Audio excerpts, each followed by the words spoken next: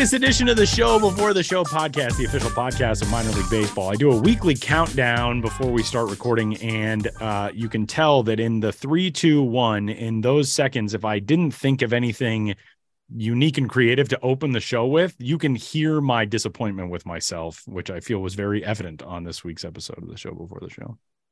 You don't have to call it out. You can just no one would have known that, Tyler. No one would have known. Yeah. I'm one of those people who, like, if I, post a picture on Instagram and there's like a little bit of ketchup on my shirt, I'm like, don't look at the ketchup on my shirt. And then everybody does.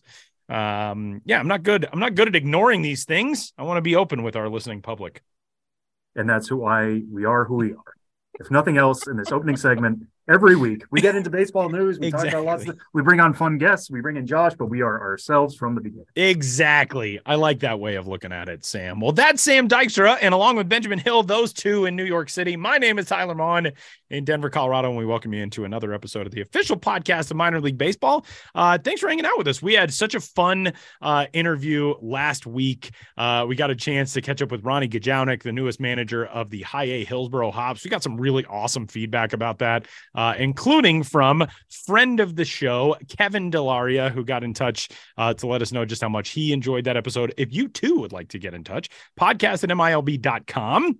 You can find us on social media at Sam Dykstra, MILB, at Ben's Biz, and at Tyler Maughan. That conversation was just so much fun. And to now get a chance to see that career progress onto the field, see how much everybody has now started to see Ronnie Gajownik as this new pillar and trailblazer in minor league baseball is super cool. And we're still 2 months away from opening day. Like, there's so much exciting stuff getting set to lead us into 2023.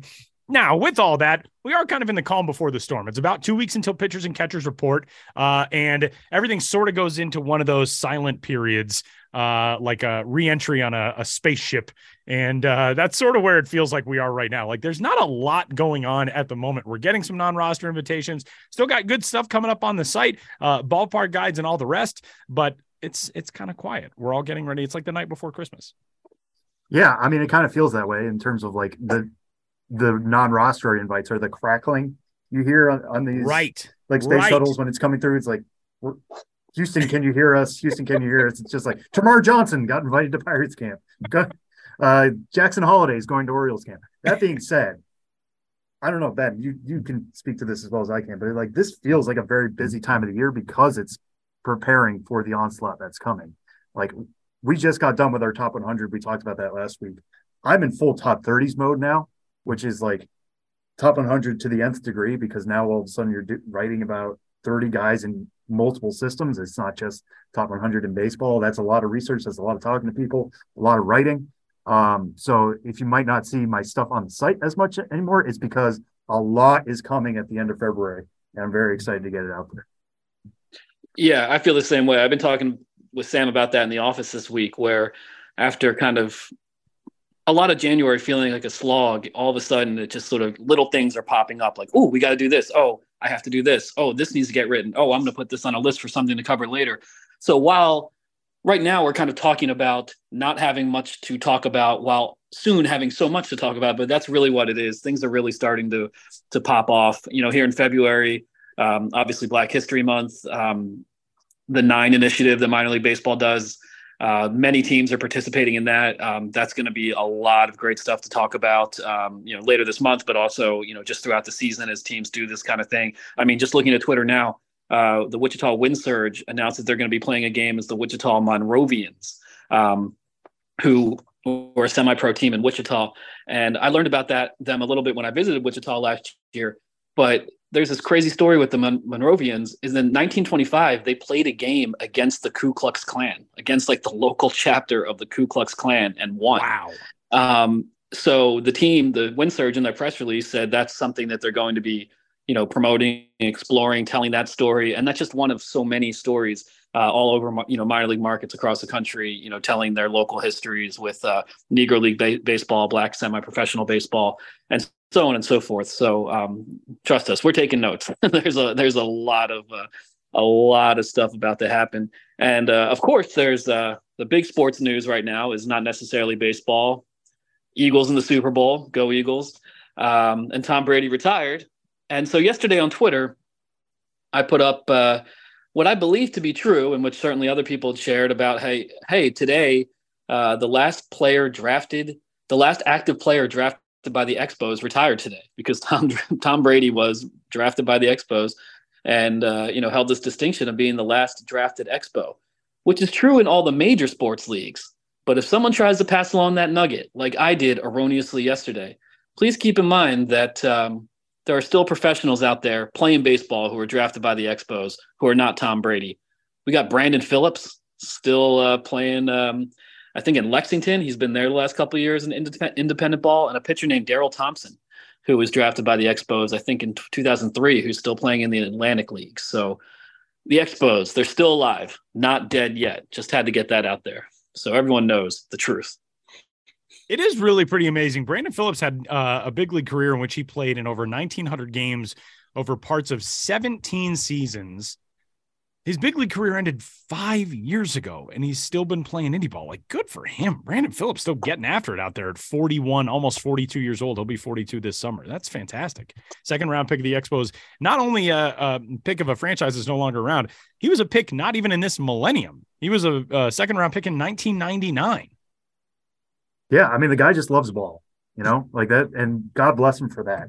It kind of ties in with Tom Brady. It was just like, guy kept playing year after year, even like we thought he was retired a year ago, played again. I'm not saying Brandon Phillips is the Tom Brady of baseball, but kudos to guys who just keep finding opportunities and keep plugging away at it. Like, it's a fun game to play, and if you can get paid to do it, and I'm sure Brandon Phillips has money left over from his MLB career, he's not in it to make a little extra scratch in Lexington. He's in it just to play every day, and God bless him for it. And congratulations on retirement for the next few weeks for a future San Francisco 49ers quarterback, Tom Brady. Ben, you were going to say something. I cut you off. Oh, no. But I was going to say, speaking of trivia and Tom Brady, obviously another thing in the news recently, Scott Rowland to the Hall of Fame. Congratulations to Scott Rowland.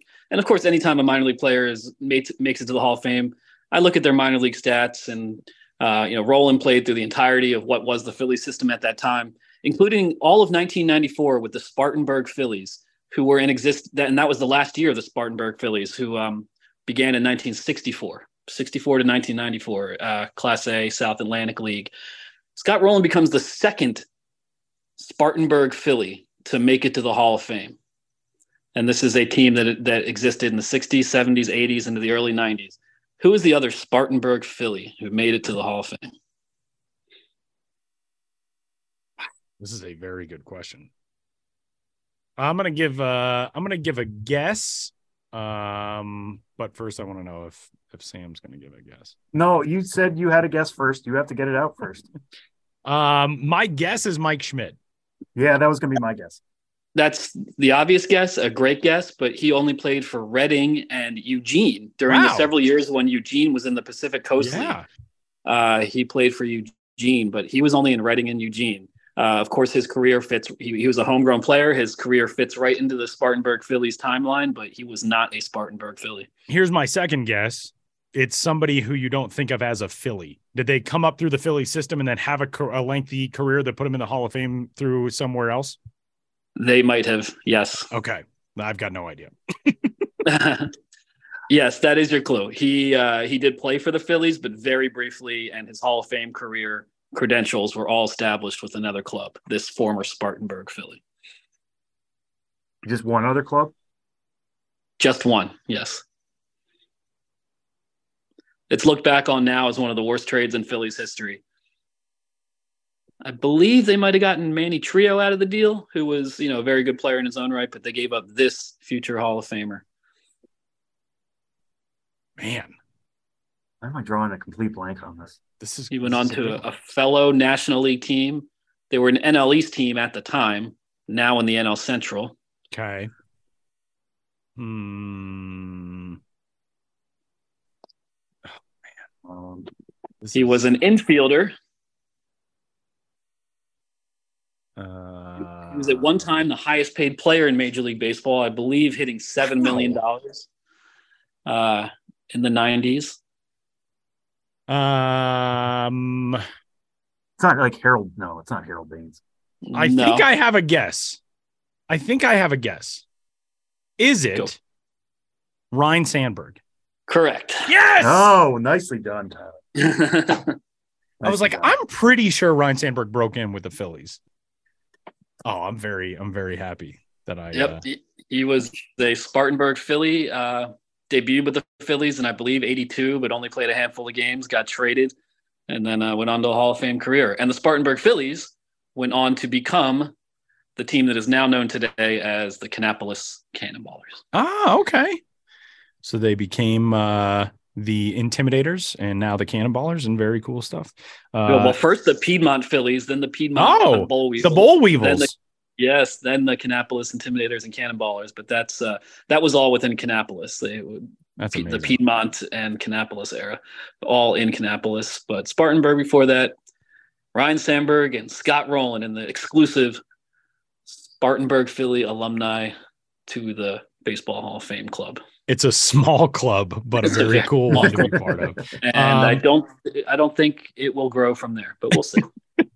Well, Ben, we're set to pivot to a really fun interview for this week. That's some great minor league baseball trivia, and a guy who probably knows as much minor league baseball top to bottom as anybody else in the industry right now. Just got his call to the big leagues. We just talked to him a little while ago. It was such a fun conversation. Tee it up for us on this week. Yeah, Johnny Doskow, minor league broadcaster since 1993, spent the last 22 years with the Sacramento River Cats.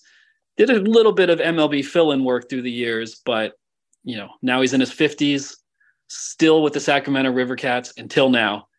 Johnny got the call to the Oakland Athletics, and it was a delight to have him on the podcast. Such a good dude, and dreams do come true, even after 30 years in the minor leagues, which is its own sort of dream, but making it to the major leagues, and we talked to him all about it.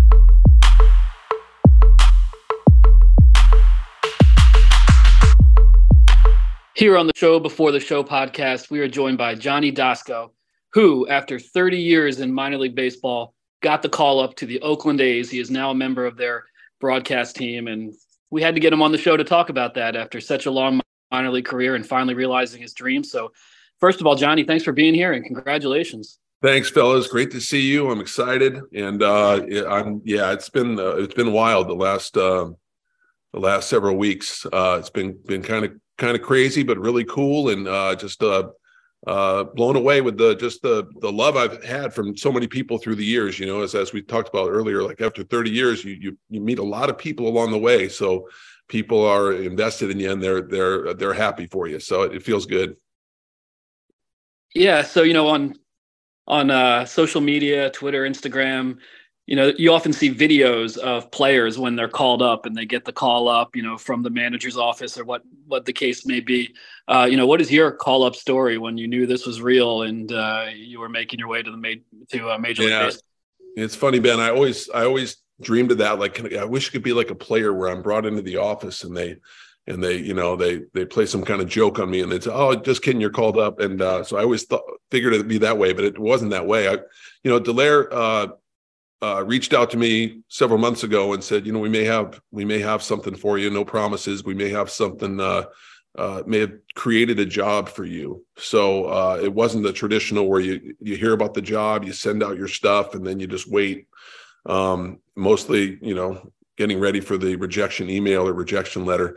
So this was a little bit different. So I had an idea that it was coming, but also it had to work for the A's too. So that was it was over the course of several months that it kind of happened. So it wasn't sudden, but still when I got the actual offer, it was emotional. And because I've been, like everyone in this business, and you're in the minor leagues, your heart's been broken so many times with jobs you think you have a chance at, and it doesn't happen. So, I didn't want to put my heart out there and get broken again. So I really didn't think I had it until I actually got the offer. I wouldn't allow myself to even go there, So that's kind of how it all went down. Yeah, understandable. And as we said, this comes after 30 years in minor league baseball, 22 with the Sacramento River Cats. But it all started in 1993 with the Cedar Rapids Colonels, then as of now, members of the Midwest League.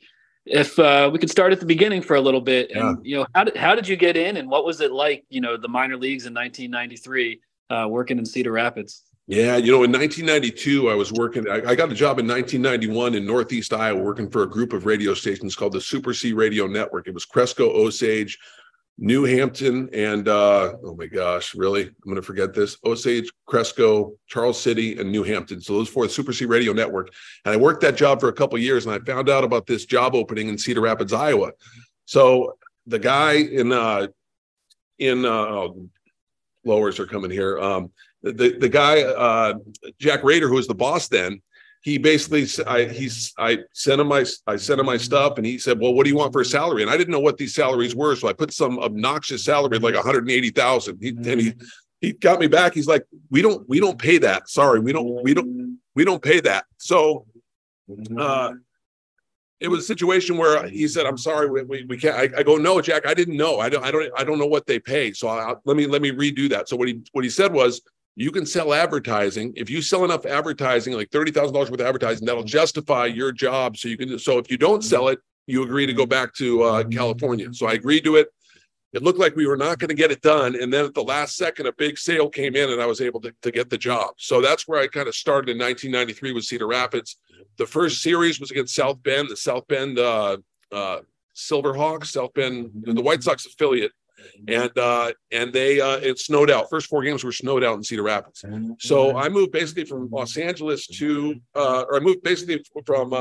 from Cresco, Iowa to Cedar Rapids, Iowa, and had that job for 3 years. But we were not a staff that had a lot going on. We had 4 members of our full-time staff, and we had I remember in 1993 we had a vote on whether to get a fax machine or a mascot.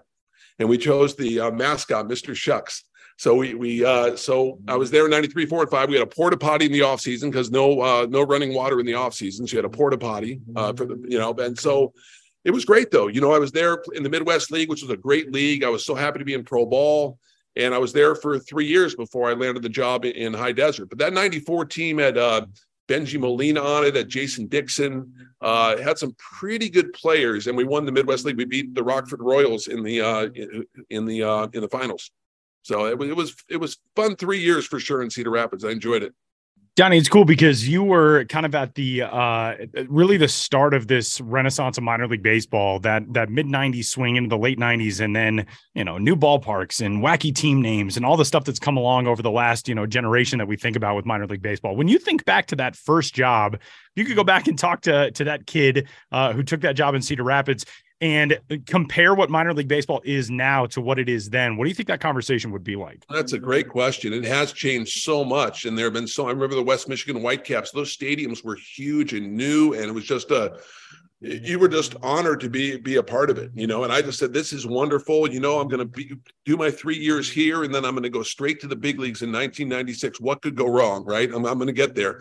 And, but you're right. It is so different now, and things are so much more advanced now. It's a different game for sure, but there are so many beautiful stadiums now in minor league baseball. Before, like that West Michigan Whitecaps, Old Kent Park, that was the pretty much the crown jewel of the Midwest League. And now all the ballparks, Lansing and all these Dayton, all these ballparks are beautiful now. So it is a different deal. And look, the minor leagues, it's just a different scene now than it was when I was coming up. At Cedar Rapids, the old Veterans Memorial Stadium was kind of old, but it was classic. I love those classic stadiums. So yeah, it is. I look back at it, and it is really different. I thought the road was going to be a little smoother, but you look. You really never work a day in your life when you're broadcasting even minor league baseball. Yeah, the nights are shorter, early wake ups, especially in the Coast League, those 4 a.m. wake ups. But I wouldn't have changed anything. I wouldn't have changed one thing about it. But yeah, it's definitely changed for sure.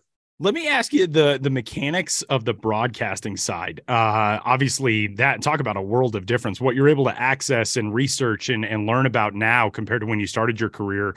And even from the technical standpoint of like the equipment that you would have been using when you first got started, what has been the biggest advancement, do you think? Like, take us back to what a day in the booth was like in 1994 versus what it was like in 2022. It's a great question. I think it was, I don't even remember doing research on the internet back then. Like, you know what I mean? Like 1993, yeah, 94, like I feel like you wouldn't have been able to. There wasn't anything. Exactly. I didn't have a cell phone. I didn't have any of that. So I think you did your research by talking to people. I think it's just kind of, that's kind of how it was back then. I don't remember, I didn't have a cell phone until like 99 or 2000, I think. So, yeah, I remember having a computer back then. I don't think I had a computer. So I look back at it. It's just like, it's like almost like when you get the Google directions, how do we even get anywhere? Right. Right. So, exactly. Well, and like what I always think about too is, if you listen to an old time broadcast of, a Vin Scully call of the, the Dodgers and the Giants at Ebbets Field in the mid-50s, like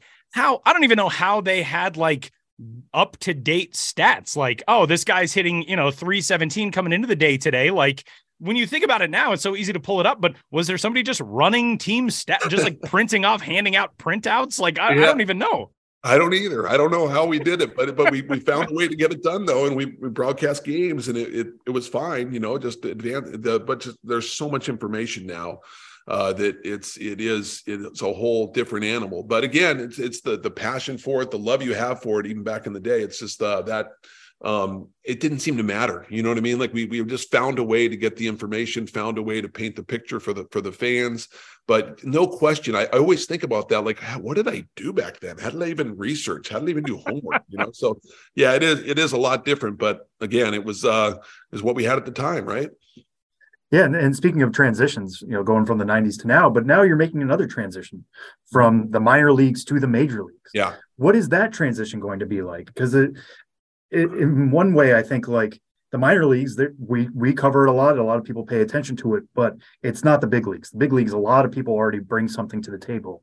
So how is that going to change, not necessarily your broadcasting style, but the way you prep, everything that goes into a major league broadcast versus what you've been doing at AAA? Yeah, I mean the prep is obviously so critical as it was when I was in the minor leagues. I prep hard, and I'm going to do the same thing here. Prep even harder now, just to do more research. I think I'll probably do a little more research on the major leagues now. Obviously, you're in the big leagues and research the major leagues, but I think look, I'm new to this. This is new for me, so I'm gonna learn, and I'm gonna learn from these. We're fortunate to have Ken and Vinny and Dallas and Glenn and Townie and Cody, all these guys, and Jessica Kleinschmidt. So I'm gonna learn from all of them. I'm part of this broadcast team, and I'm the rookie. Again, I'm older, but I am the rookie. So I'm gonna just kind of learn as I go, and they're gonna have me do a bunch of things, which will be fun. I'm kind of the Sean Figgins, where I'll be doing, some pre and some post and some play-by-play and some A's cast and some podcasting and all different kinds of things. So I'm excited for the variety of it. I'm used to doing 150 games a year, where I'm the guy just do the play-by-play.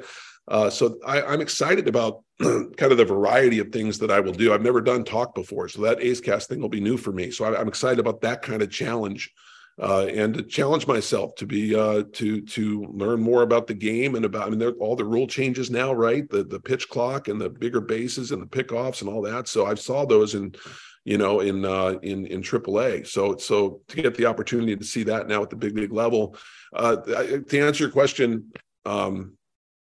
I don't know, right? Like it's going to be new. It's going to be new, but I'm excited about the new challenge and excited about what's to come. I really am.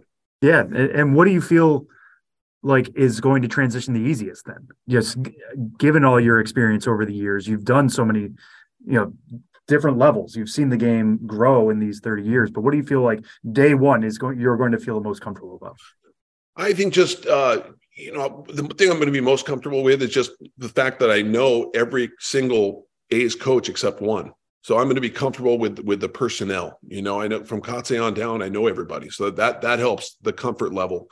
I only know one player. I know Sam Moll. That's the only player I know on the A's 40-man roster. So I'll get to know the players a little bit. But having those coaches as a base and knowing a lot of the minor league guys like Scarsoni and Fran Reardon and those guys. So I'm very fortunate and Bobby Crosby. So that's going to help me a lot to have that base of knowledge and to kind of get a comfort level. Darren Bush was our manager with the River Cats. He's now the bench coach. I know Scott Emerson. I know Emo really well. Eric Martins, all those guys, Chris Crone. So I feel that is going to help me a lot with the comfort level and just play-by-play. I've done over 4,000 minor league games. So I'll be really hungry because I'm not doing as much play-by-play. So when I do get a chance to do some play-by-play, I'll be hungry to do it.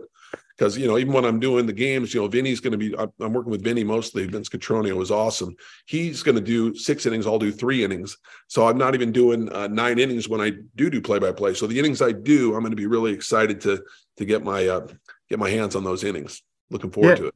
Yeah, and you mentioned knowing a lot of the coaches of this team, and you're going to learn a lot more about the players.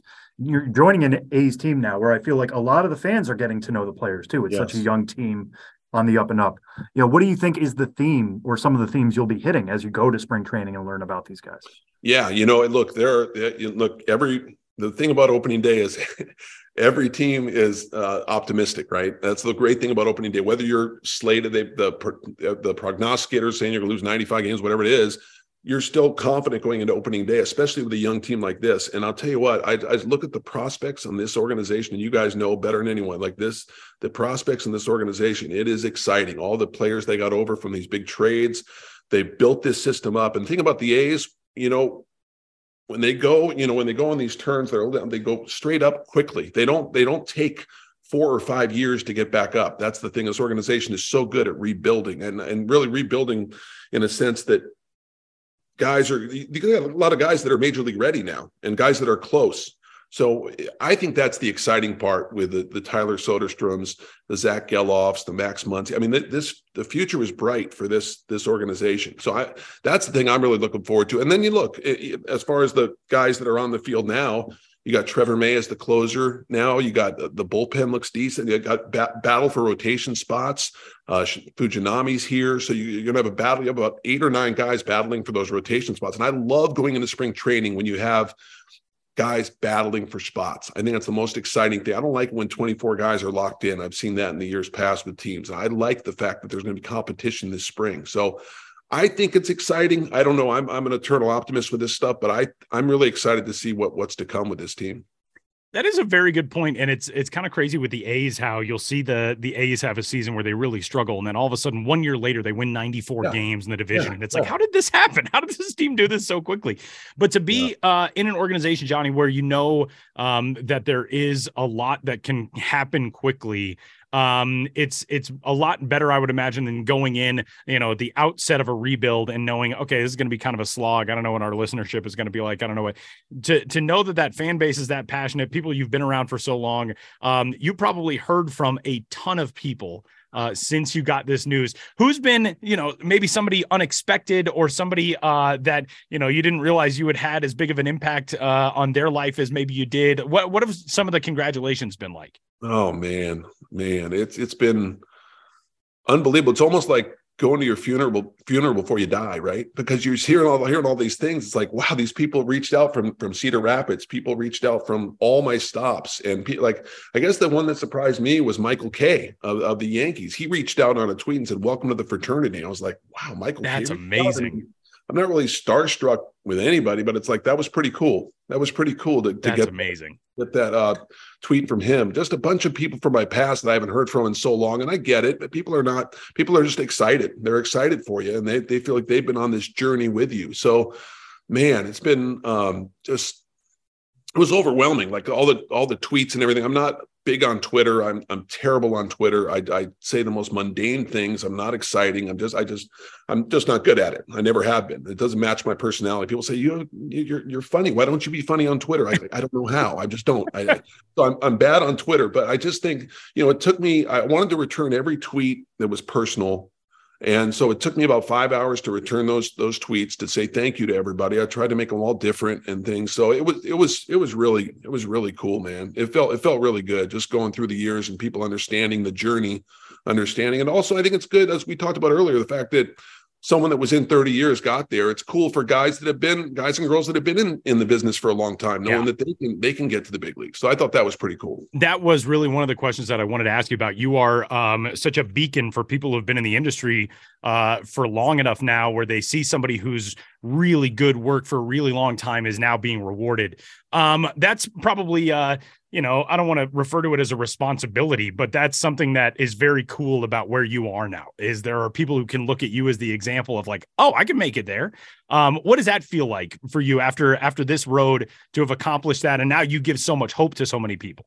It feels really good. And I'll tell you, an example was there was a guy that he's in the minor leagues. He's 35 years old. I never met him. And he said, this is really cool. He goes, I feel old for this business and I'm 35. And a guy that got in there, 20 years older than me, it made him feel good. Like, wow, I can do this. That made me feel really good, because it is, like there are young people that get in and they start their careers, but there are a lot of guys, especially in our league. We had a lot of talent in our league, man. Our PCL has a lot of guys that could do big league baseball, and guys that are older, right? Guys in their 60s, guy in his 70s who's awesome. So it's like you got a lot of good talent there for them to see that it can happen. Gives them hope, and makes them feel like they have a shot, and so that part of it has been really, really rewarding, and they've all reached out and just been really happy for me, and I'm elated to represent everybody that they can get there too, Okay, I've got a question that is always one of my favorites to ask minor league veterans, and that is your most minor league story.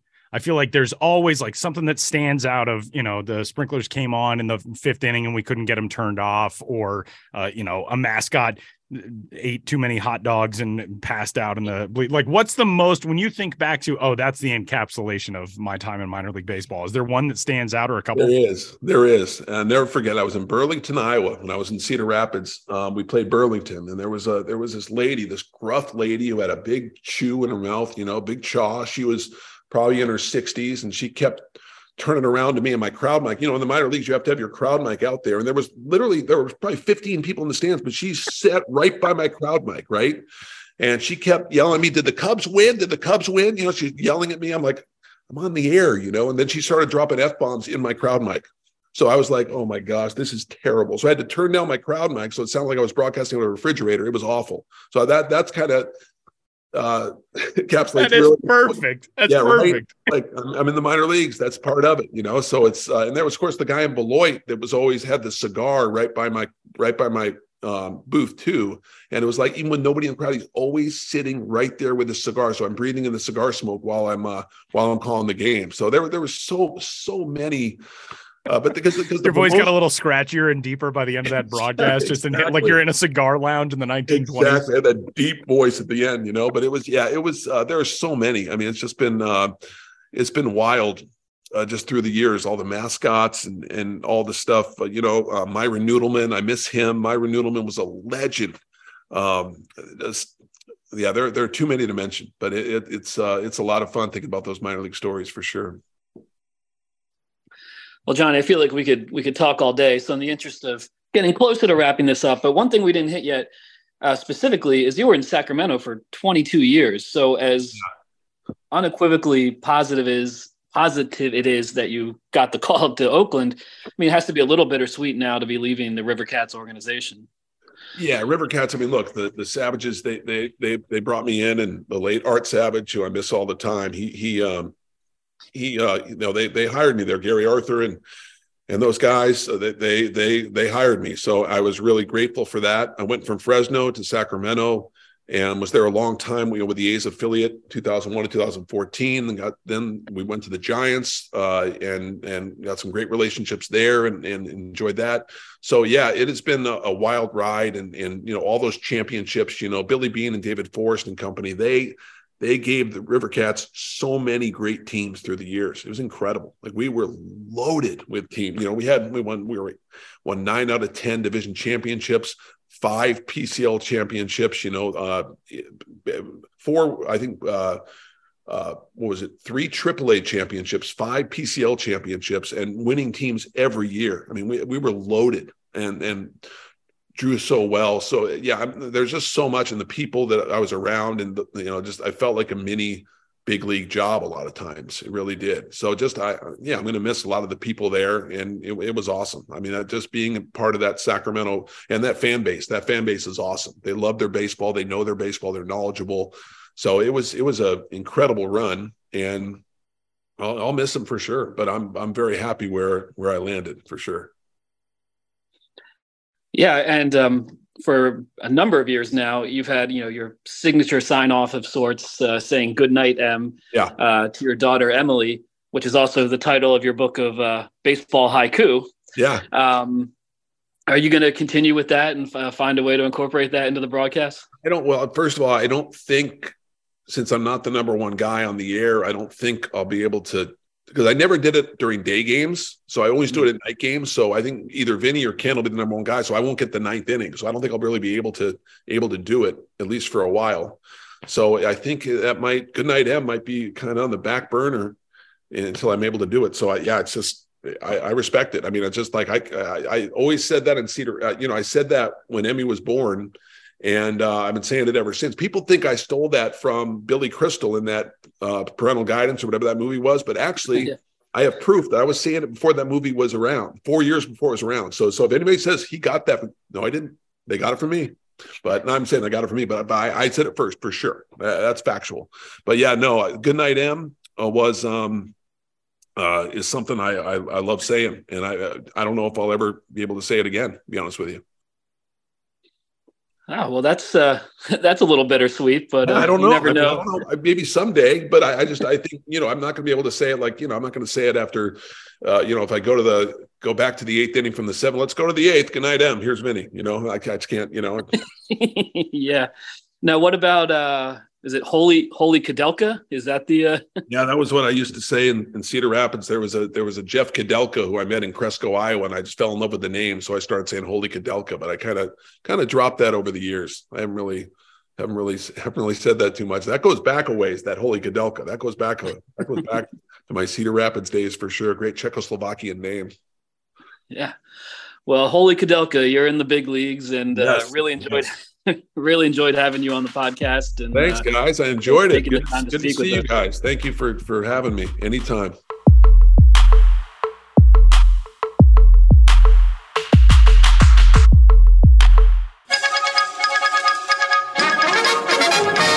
We interrupt this podcast to bring you another thrilling edition of Ghosts of the Miners. Now, here's your correspondent and host, Joshua Jackson. Welcome back to Ghosts of the Miners, in which all of you out there in Radioland must identify the legitimate historical ball club hiding amidst the fraudulent pair. One was a real working farm team. The others are just a seedling of an idea. In the last segment, I asked you which of the following minor league baseball teams did at one time exist. A. The Fresno Fruit Thieves. B. The Watonga Weeds. C. The Centralia Pets. What a good boy or girl you are if you picked C, the Centralia Pets, who were the Cats Meow in the Washington State League of 1911. In the early 20th century, Pets was common slang for one's favorite person or thing. Alas, Gustav Mahler has died, one might say. He was my pet composer. Or, more likely, Eddie Foy is on Broadway tonight. He's my pet. Or, Eddie Collins may be the better second baseman, but I'm a Cubs bug, and Heine Zimmerman is my pet.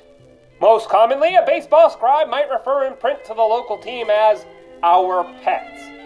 There's some evidence that the 1911 Centralia team didn't have an official nickname at all, not uncommon for the time, and the name went into the history books because the press frequently referred to the team as the manager's pets.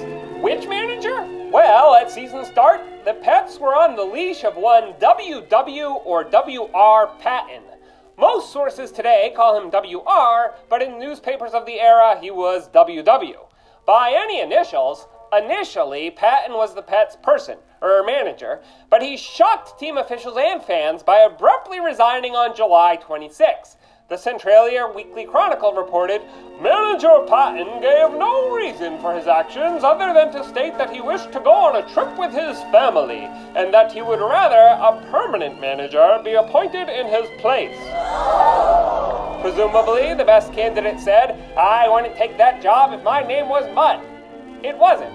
It was Muck. Guy Muck, a local baseball lover who found the Pets in need of hardly any grooming.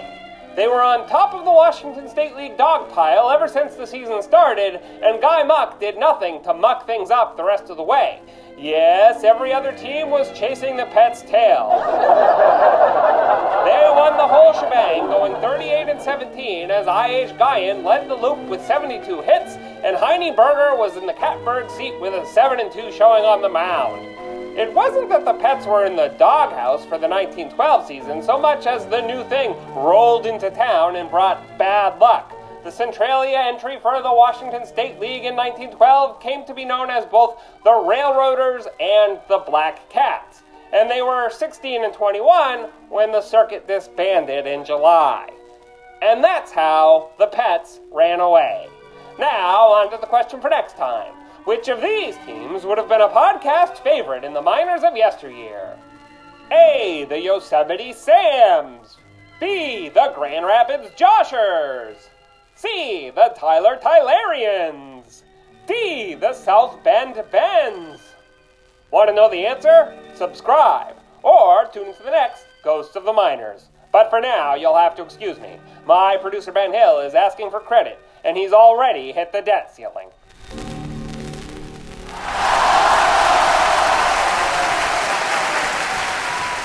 Final segment of this week's episode of the show before the show. Huge thanks to Johnny Doskow for stopping by, and big congratulations to him. A's fans, you're getting a really good one.